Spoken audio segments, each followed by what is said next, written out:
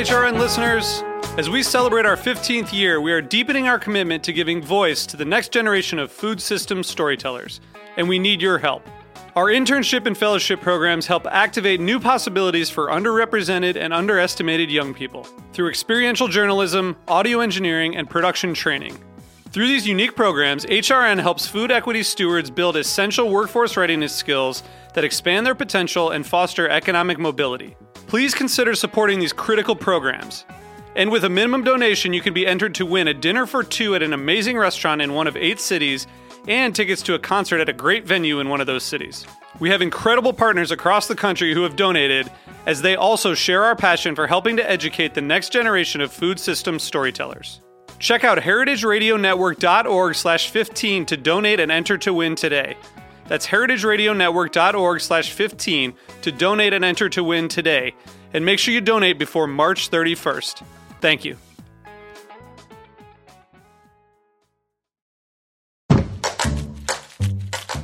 I'm HRN's Executive Director, Katie Mosman-Wadler, with a preview of this week's episode of Meat and Three, our weekly food news roundup. Last month, Hurricane Florence walloped parts of North Carolina. According to the Weather Channel, it was the wettest tropical storm to ever hit the Tar Heel state. So how did the restaurant industry respond? Some helped FEMA weather the storm, while others got to work feeding people on the ground. We just walked in and said, we know how to cook, what can we do? They said, I need you guys to just cook 150 pork loins. And we were just like, okay. Now the attention needs to be on Florence's long-term effect on North Carolina's farming community. The general mood of farmers is one of certainly resilience, and almost feels like it's the normal course of business to just get hit by a gigantic hurricane and need to just keep on going. So tune in to this week's Meat and Three on Heritage Radio Network, available wherever you listen to podcasts. This episode of A Taste of the Past is brought to you by Bob's Red Mill, encouraging you to eat healthfully and nutritionally. Visit bobsredmill.com to learn more about their products. And use the code TASTE25 for 25% off your order.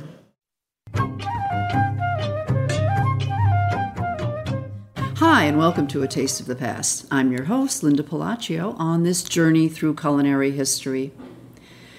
And if I ask you to think about Sicily, what comes to mind? Do you think about the beautiful beaches, the architecture, some of the Roman ruins, the bustling cities and markets? Right. But Sicily is about so much more than that.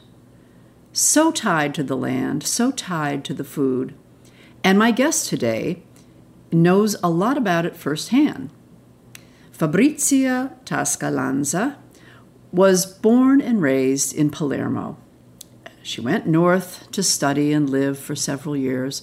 Her mother, meanwhile, was a well-known cooking school teacher and cook on their family vineyard that's been in the family for ages. We'll find out all about that. Family vineyard and the farm. She ran a very successful cooking school. And finally, in 2010, Fabrizia decided perhaps it was time for her to come home. And the rest is history, if you will. So I'm very pleased to welcome today my guest, Fabrizia Lanza. Welcome, Fabrizia. Hello, thank you. Now tell me, you came back, you had a career as an art historian and children and living in the North. What made you come back? Well, first of all, I went away when I was 18 thinking I would never come back. And while in my 40s, I'm also an only child, and there were very deep reasons why I came back. First of all, a sense of responsibility, because I felt I had to choose very carefully if I wanted to interrupt the chain that my grandfather, my mother, a lot of members of my family had created, this kind of soul, this kind of love, this kind of passion for the land and for the property. I'm an only child, so if I left forever, this would have been, who knows, interrupted.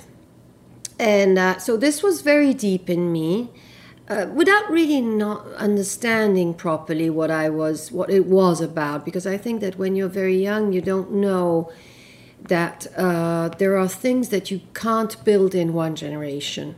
You don't have this sense when you're very young.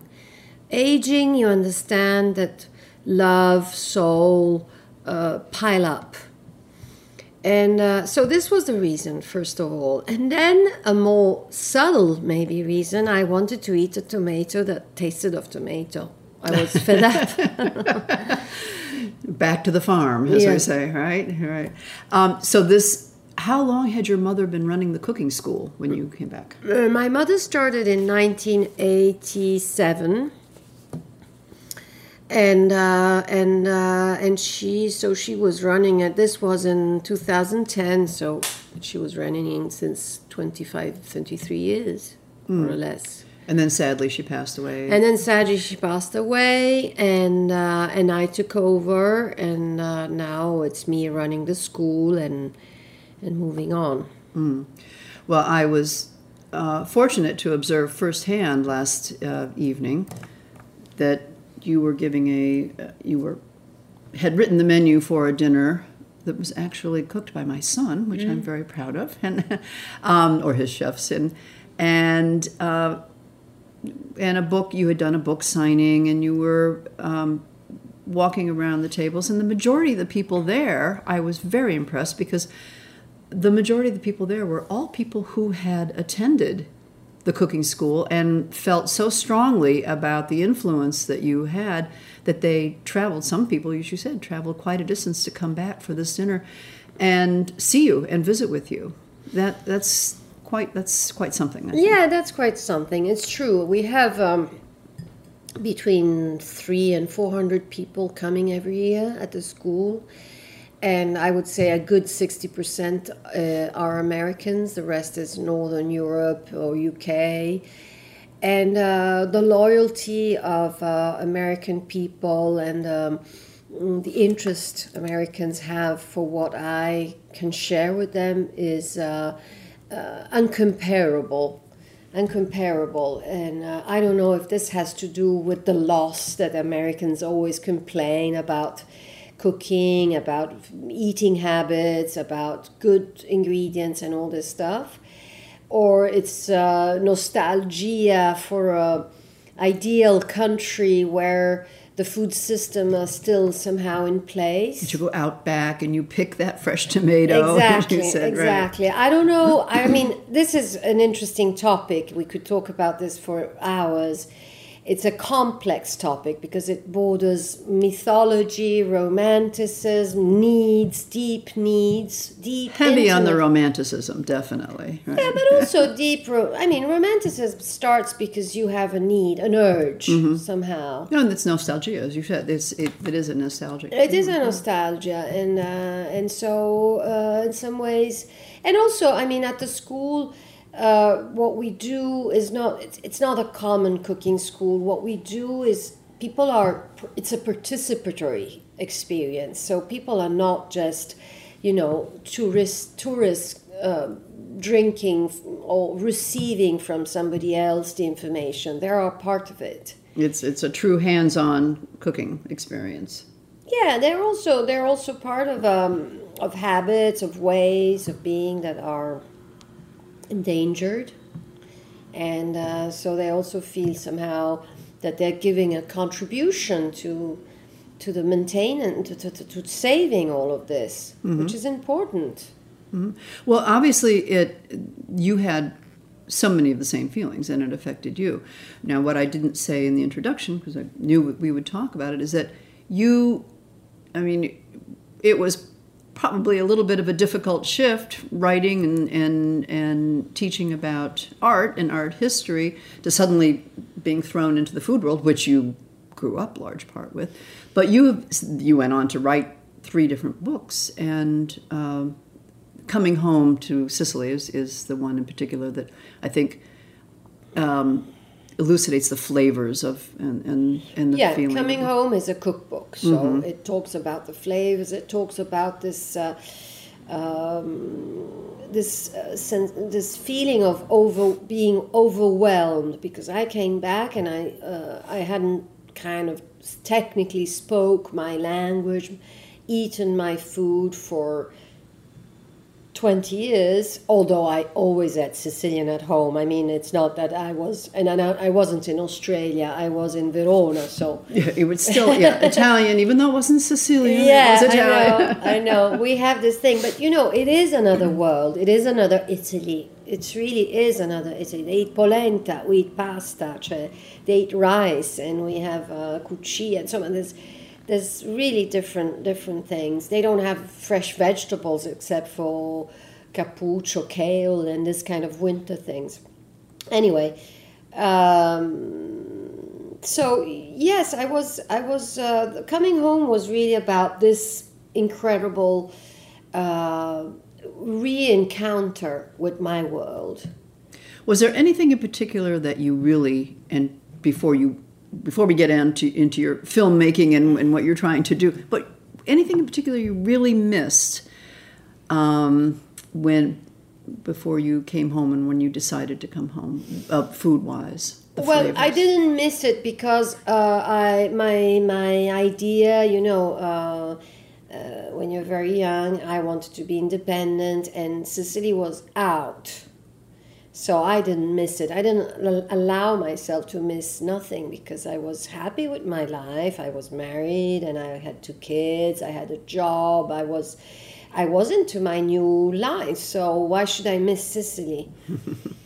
But it's true that the first question my grandmother would ask me when I landed in Palermo was, "What do you want to eat?" That's Italian. Yeah, that's very Italian. It's Italian. It's Sicilian. Italian. That's right. Absolutely, Yeah. No, that's so. You were in touch with all those flavors and those feelings. Yes, even though I you was. were away. I mean, I went every holiday. Right. I would go for Christmas. I would go for summer. And my mother used to come and visit, and she couldn't come in the house unless she had a bread from Palermo and this kind of stuff. All right. Well, you also wrote a book for the Global series on the Olive, the series of single topic food histories. And what better place to write it from than Sicily, of course. But now you ventured into filmmaking. Was this something new for you? Totally. No, I'm not a filmmaker. I need to precise this because...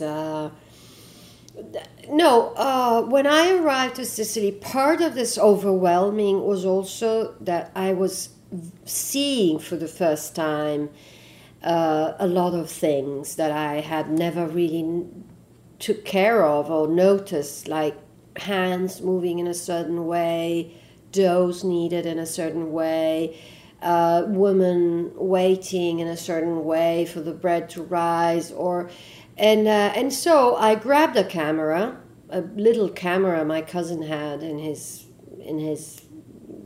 cabinet, and I started filming like crazy, not knowing how to film, having never taken a camera in my hand. And I did a first short documentary, which was very naive, about the altars of St. Joseph that are made during St. Joseph feast on the 19th of March. And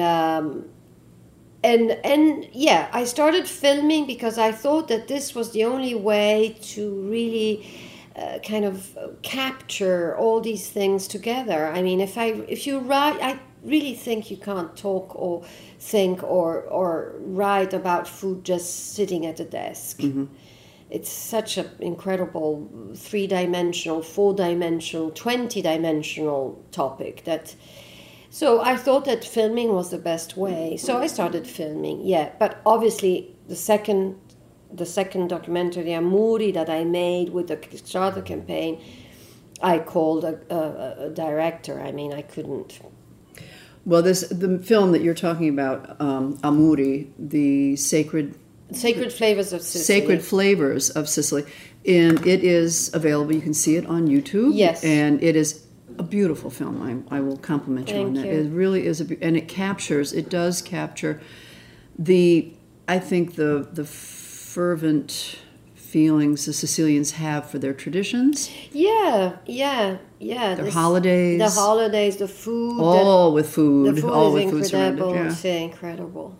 And I thinking about it, I thought, well, right. And then obviously the church is involved in these saint holidays, but they're in through the church, by the church. In Catholicism, they're called feast days, when actually it's foods that you can't eat often during these holidays, but it surrounds the foods that they're celebrating, or the importance of the foods they're celebrating. For instance, you interviewed the anthropologist, Antonino Buttita. Antonino, right. And he gave a wonderful description Yes. of the Day of the Dead. And can you go through that and tell us a little bit about that? Yeah, it's a very, for us, the Day of the Dead is probably more important than Christmas, in the sense that it celebrates the dead that come back. They wake up and they come back and visit the kids of the family. So your grandmother who's dead comes back, gets out of the tomb, and comes back to the house and leaves some presents for the kids, her grandchildren or whoever in the family, who wake up in the morning and find these presents. Now, this is a plot that we see in many feasts, right? Right.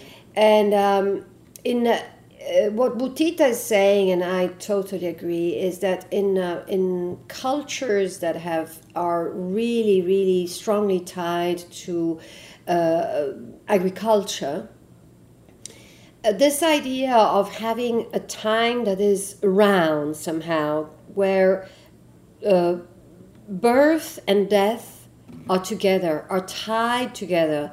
Think of the act of putting the seed, of sowing a seed. A seed is dead, but has in itself life. You're putting it inside the ground, you're covering it, you don't know what's going to happen under the ground, and all of a sudden the miracle of life comes back. But in this space, when you don't know, what you pray the gods, or you pray the dead, or you pray whoever you want in order to have that seed germinate. Right. And this is exactly what happens in agrarian cultures. But since Neolithic time, it's not Catholicism at all. Mm-hmm. And no, it's pagan. I mean, it's pagan rites. Yeah, right. it's much earlier. Obviously, Catholicism has embraced this because they had to do with an agrarian culture. So for us, there are moments of the year, and one of them is the Dead, which falls on the 1st of November, when Sicilians used to sow the wheat. So it's a very important date. Another big date is the 13th of December for St. Lucy, which is the shortest day of the year. So it's also the beginning of winter. So it's also, the moment where everything goes to sleep, according to mythology. Right. It's everything is, you close, it's Halloween in some ways. Solstice, the winter solstice. Exactly. And then you have the starting again, which is St. Joseph, the 19th of March, where you can go into spring, and you, again, new prayers and a new ritual in order to propitiate the gods, to have a nice harvest, to have a bountiful harvest. And then you have summer, it's all the calendar. What I tried to explain with Amuri is that there is a calendar that follows very precisely these desires and fear of the agrarian society. And I think that it comes out very, very clearly. It comes across the Santa Lucia, the St. Lucy feast. What I think is that so many cultures have these holidays, these same holidays, but the Sicilians seem to have something personal tied to them.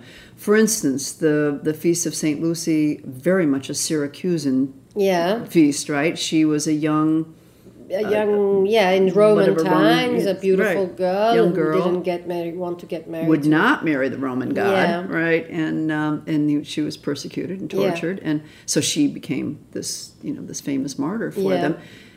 But then there was on her feast day, or was it a ship named after her that came into the harbor in Syracuse? Yeah, that's the legend. This is again something very, very that goes repetitive. So we're jumping up to the 17th century. Exactly. Then. She was from the 13th century. Yes, right? No, she was even earlier with Romans time. But this is the thing. The reason why all these feasts and saints were established in the 1600s, more or less, and so much later than they had to build up a legend.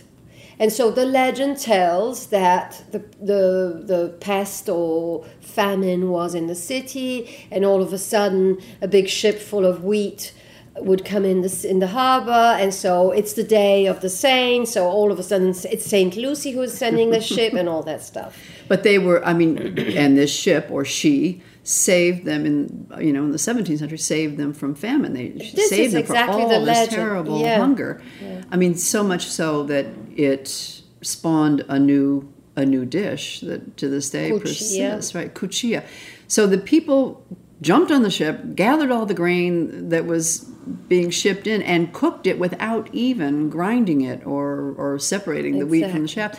So tell us about cuccia. What is cuccia? Cuccia is a super old dish that appunto Mary Simeti recalls that probably it had to do with I don't remember the Greek word, but anyway, of a feast celebrated in Greece. It's the idea of eating non-grinded grains is really old. And it's obviously old because to grind the grain, it takes time, it takes tools, and probably at the beginning they didn't do that. Hand grinding, you can only make so much at a time. Exactly.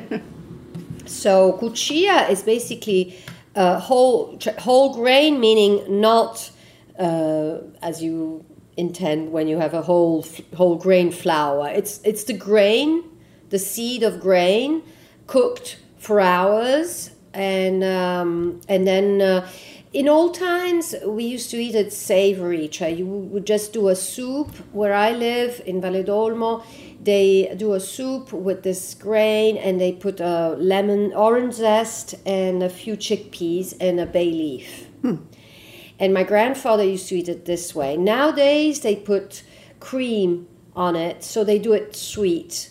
There's also a lot of tradition around that. So they do a ricotta cream, and they add the grains to ricotta cream. In Palermo, they do it this way, and it can be delicious if they don't oversweet it. It's delicious. Mm-hmm. And it's what you should eat for St. Lucy. You should not eat pasta, which is made with ground wheat, with flour. Interesting. But I love how there is all this background and stories attached to it, and that they carry it on, and they carry on the tradition. It's quite lovely. Yeah. Of course, people eat arancine because it's made with rice. Yes. Yeah. Which is not exactly fasting or being religious. And filled with maybe a little meat, too. Yes, exactly. But delicious anyway. Yes. Okay, that's all right. To eat as long as they're not starving. That's the good thing. So all these holidays, I urge you to go look at the film. As I say, it's on YouTube. It's called Amuri, Amuri. And it describes all these different holidays and the food and the stories behind them and attached to them, and absolutely beautiful. So you are now embarking on a new film. Tell us about that. So this is a new crazy project because I'm projectaholic, as people say. It's called Amaro. And it's about the bitter flavors of Sicily. So there's a funny story behind this new documentary, which is on Kickstarter, and we are done in, I think, 8 days. So we need a last push. Anyway, Amaro, we are very, very familiar with bitter flavors in Sicily, in Italy in general, and in Sicily even more. Coffee, chicory, bitter almonds, lots of wild greens, artichokes, cardoons. There's a lot of stuff that are bitter in our culture. Right. But what struck me with this documentary, with this idea, I hope to make it, but what struck me is that Amaro is a flavor which we acquire with age, with time, because if you give something bitter to a kid, he refuses very, very likely. So amaro for me is a cultural flavor and somehow is a very good way to depict what I think about food, which is that food is much more than a recipe, food is much more than a history, food is a layered topic that encompasses a lot of different aspects. And amaro is a bit like that, because amaro is foraging wild greens, so it belongs to the poor people who used to go and forage to eat their pasta with something. It belongs to wealthy people that find into these very particular greens that are foraged only in certain time of the year. They find them a delicacy nowadays. It belongs to our culture because, for example, in Caltanissetta, which is a small town not far from where I live, there is a beautiful old market, and at this market there is a kind of team of people called the fogli amari, cioè bitter leaves, the bitter leaves guy, who have been making their living in 100 years harvesting bitter greens. So it's kind of an official job.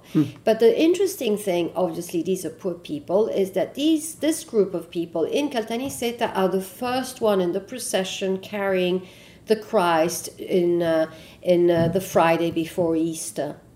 So, and while they carry the Christ, this corporation, this group of people, they sing very ancient songs that come from the Greek litanie. I don't know how you say that. Litany. Mm-hmm. So, I mean, when I saw this, I said, my God, this is incredible. I mean, there is such a depth of significance in all of this. And the foragers always have this job. Exactly. To carry the interesting. Interesting. Yeah.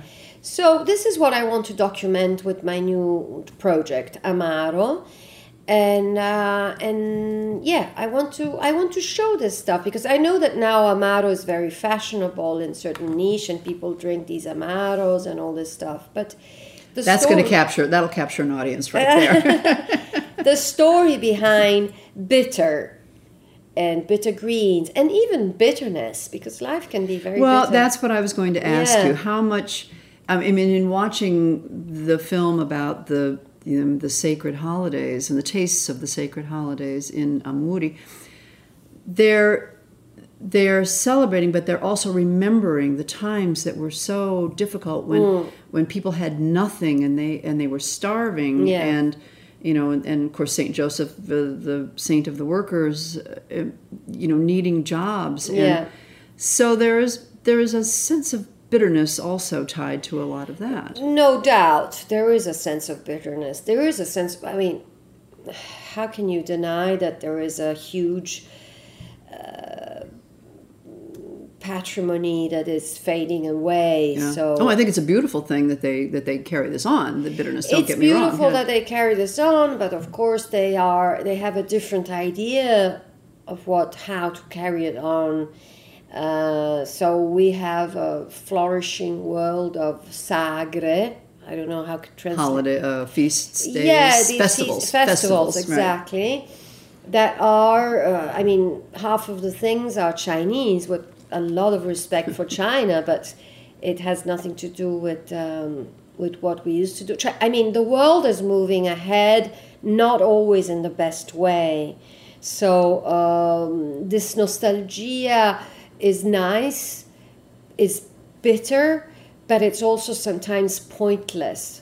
So yes, if it goes towards a Chinese little banquet of stuff, right, yes, I would say. Toys and trinkets. So I would rather, this way of documenting for me is very important because not only I have people like you asking me about this and appreciating my efforts, but it's the only way I have to show to my people what they're losing and what they're doing.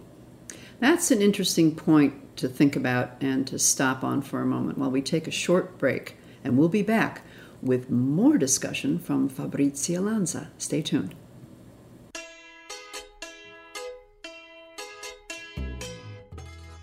As I've been getting to know Bob's Red Mill, I've been getting to learn a lot about the products they carry. And actually a little bit surprised. They're not just grains and flours, but good snack foods too. In fact, popcorn, which is one of my favorite snacks, is a product that they carry. And, it was probably back in, the 70s, late 60s, when all of a sudden nutritional yeast became the thing to use in your foods. Bob's Red Mill also supplies nutritional yeast. So there I have my snack ready-made. Pop up some popcorn, and while it's still warm, sprinkle on a couple tablespoons of nutritional yeast. You're going to be surprised. You're going to think your popcorn tastes like it has cheese on it. Salty cheese. What could be better? Popcorn with nutritional yeast. And you can find these products and so many more at bobsredmill.com. And use the code TASTE25 for 25% off your order. Hi, we're back, and I'm speaking with Fabrizia Lanza. Fabrizia is an author, an art historian, a filmmaker, a cooking school director and instructor, a woman of many talents, and a lot of history and knowledge about Sicilian culture and foodways. Fabrizia, we were talking about the new movie that you are just finishing up, and I want to mention to listeners the Kickstarter for that. It is a project that, yes, needs an extra push and a little funding at the end, and it is on Kickstarter. If you go to Kickstarter and search Amaro, Amaro, you will come to the Kickstarter page for that. Thank you. You say that you're very interested in wanting to preserve some of the culture and food traditions of Sicily. Look, Sicily is very hot right now, by the way, with tourists. And do you see a lot of the traditional foods or foodways sort of getting lost or going by the wayside? What is it in particular, aside from these some of these customs of holidays we spoke about, but the bitter flavors, what is it you really want to preserve? What are you looking to do?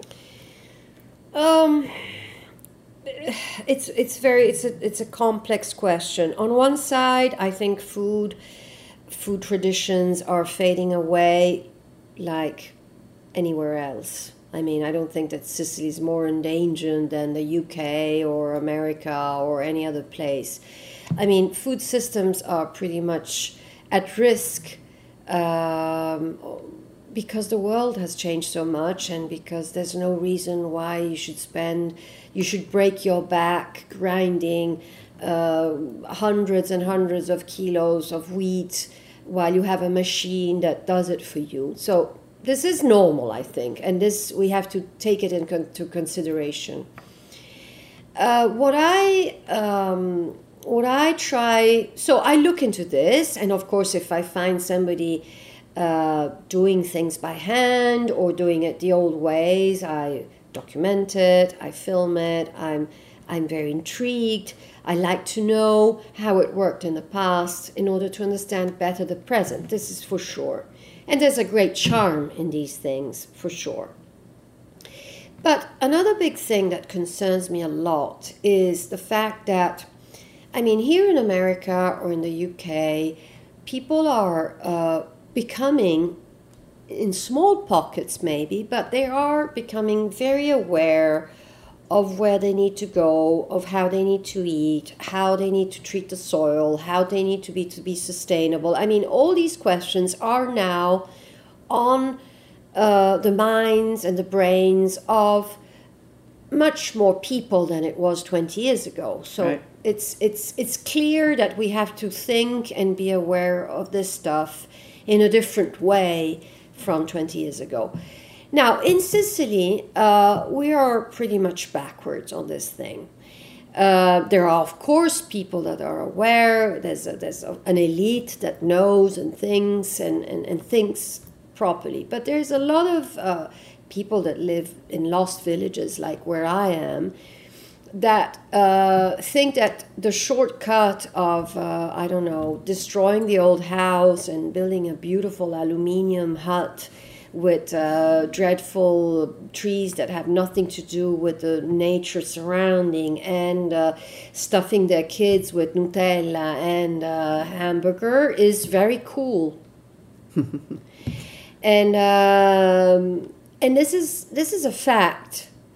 This is a fact. So while the New World, the so-called New World, is looking at us as a possible model, because we are the Old World, the Old World is losing its own model. And this is something nobody talks about.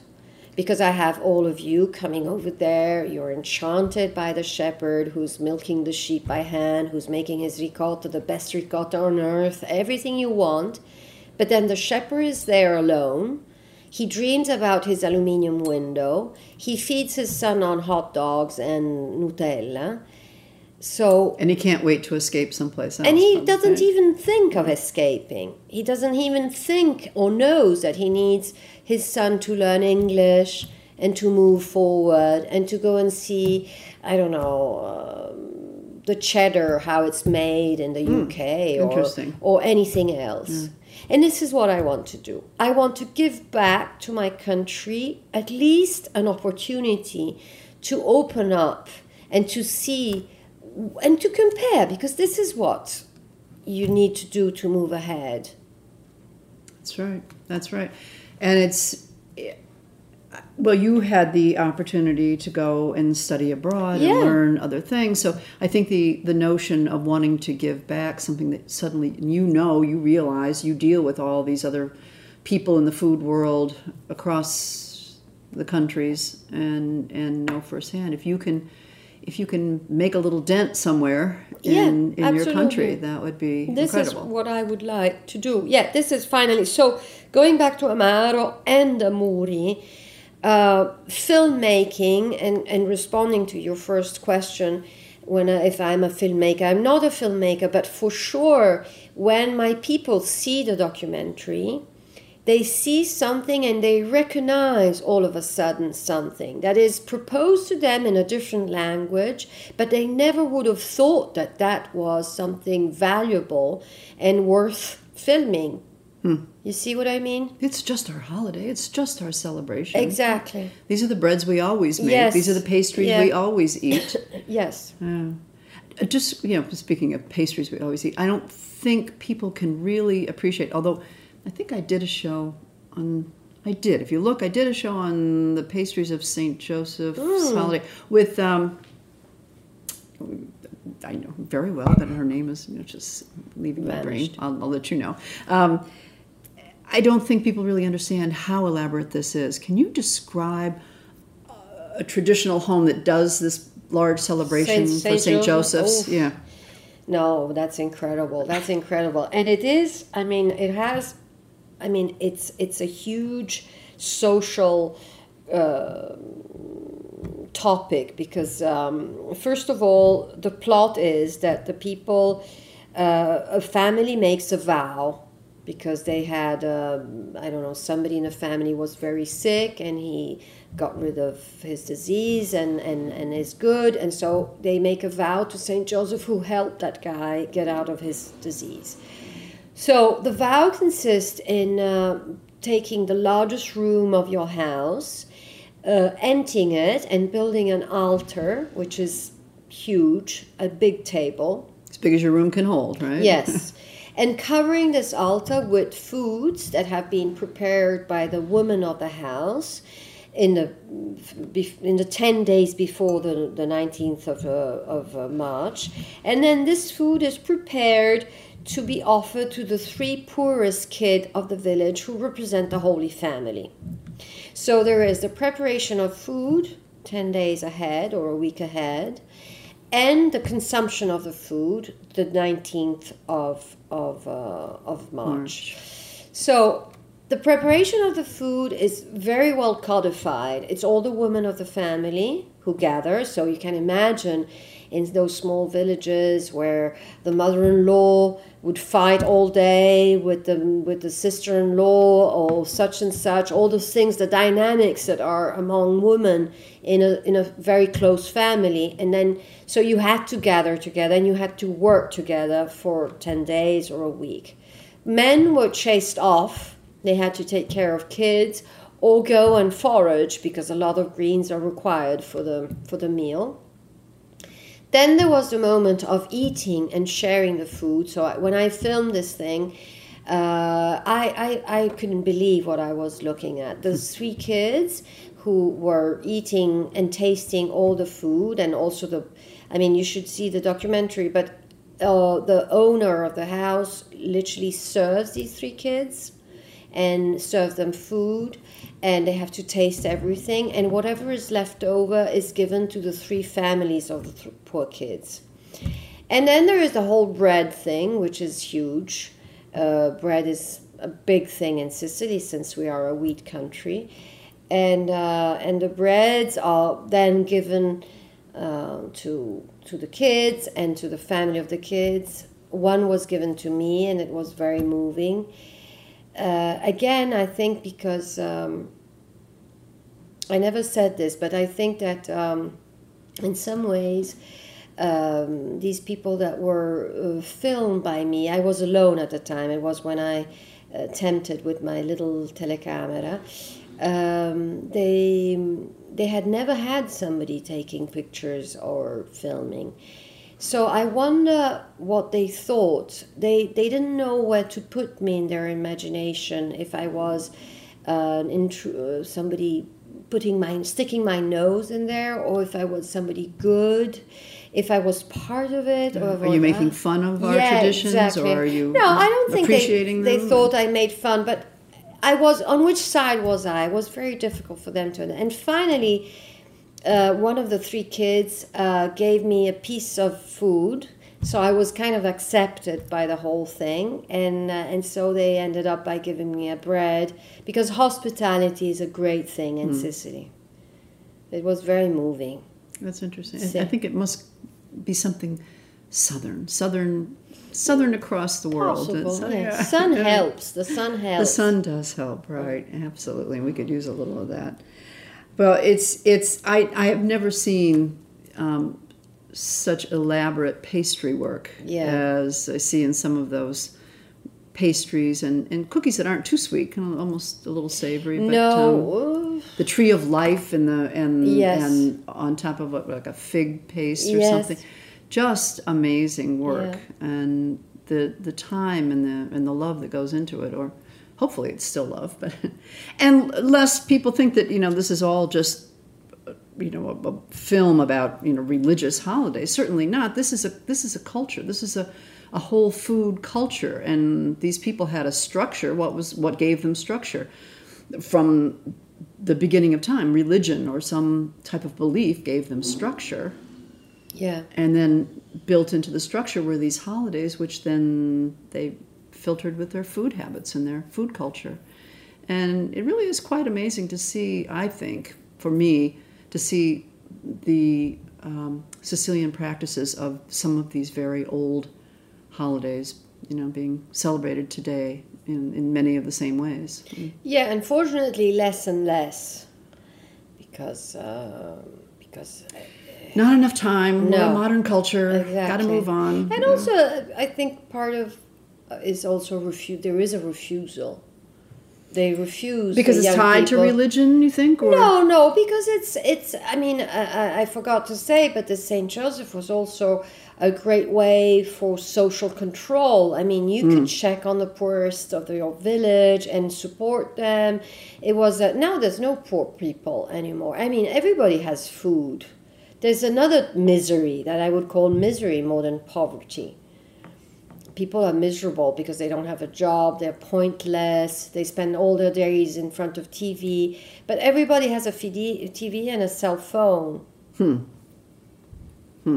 So there's no more really... I mean, in Sicily, you can live with really very little. Oh, you said the sun, once again. The sun you helps. can... I mean, there are economies that go on with 15 euros a day. Wow. It's nothing. 15, 20 euros a day. You can have 3 meals with 20 euros. So that'll get you by. Yeah. Interesting. And it's an old culture made up of so many other cultures all wrapped up into one. It's a very unique place. It is a unique place, yes, I would say so. I like to say it's the last of Eastern worlds and the last of Western worlds and the first of Eastern worlds. It's right there. Sometimes you think you're in Africa or in Lebanon. Other times you think you are, well, it's rare that you feel you are in Sweden, but I mean, it's a very different part of Italy. Yeah. Yeah, indeed. And it's amazing that the religion even caught on. I mean, that the pilgrims, kind of stopped there and never didn't go on. Yeah. But it happened eventually. It's a very Catholic country. Yeah, interesting. You would consider it still today a very Catholic country? Yeah, I would say so. Yeah, not as much as it was with my father, my parents, less and less, but still, yeah, the south of Italy is definitely more Catholic than the north. I think each generation must see that, coming along. Yeah.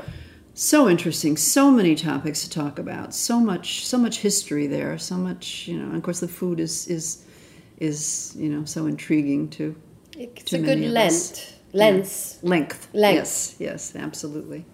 Well, so again, I urge you to go go to YouTube if you can, if you're interested, to see Amuri, and if you get a chance and you're living on more than 15 euros a day, check out the Kickstarter program for Amaro. Yes, please. And we may have a full feature-length film. The Amuri film is only half an hour long or so, right? Amuri is 40 minutes. 40 minutes, okay. Yeah. And the Amaro, if I get the fundings, I will do another documentary. I don't quite know yet the length of it. Yeah.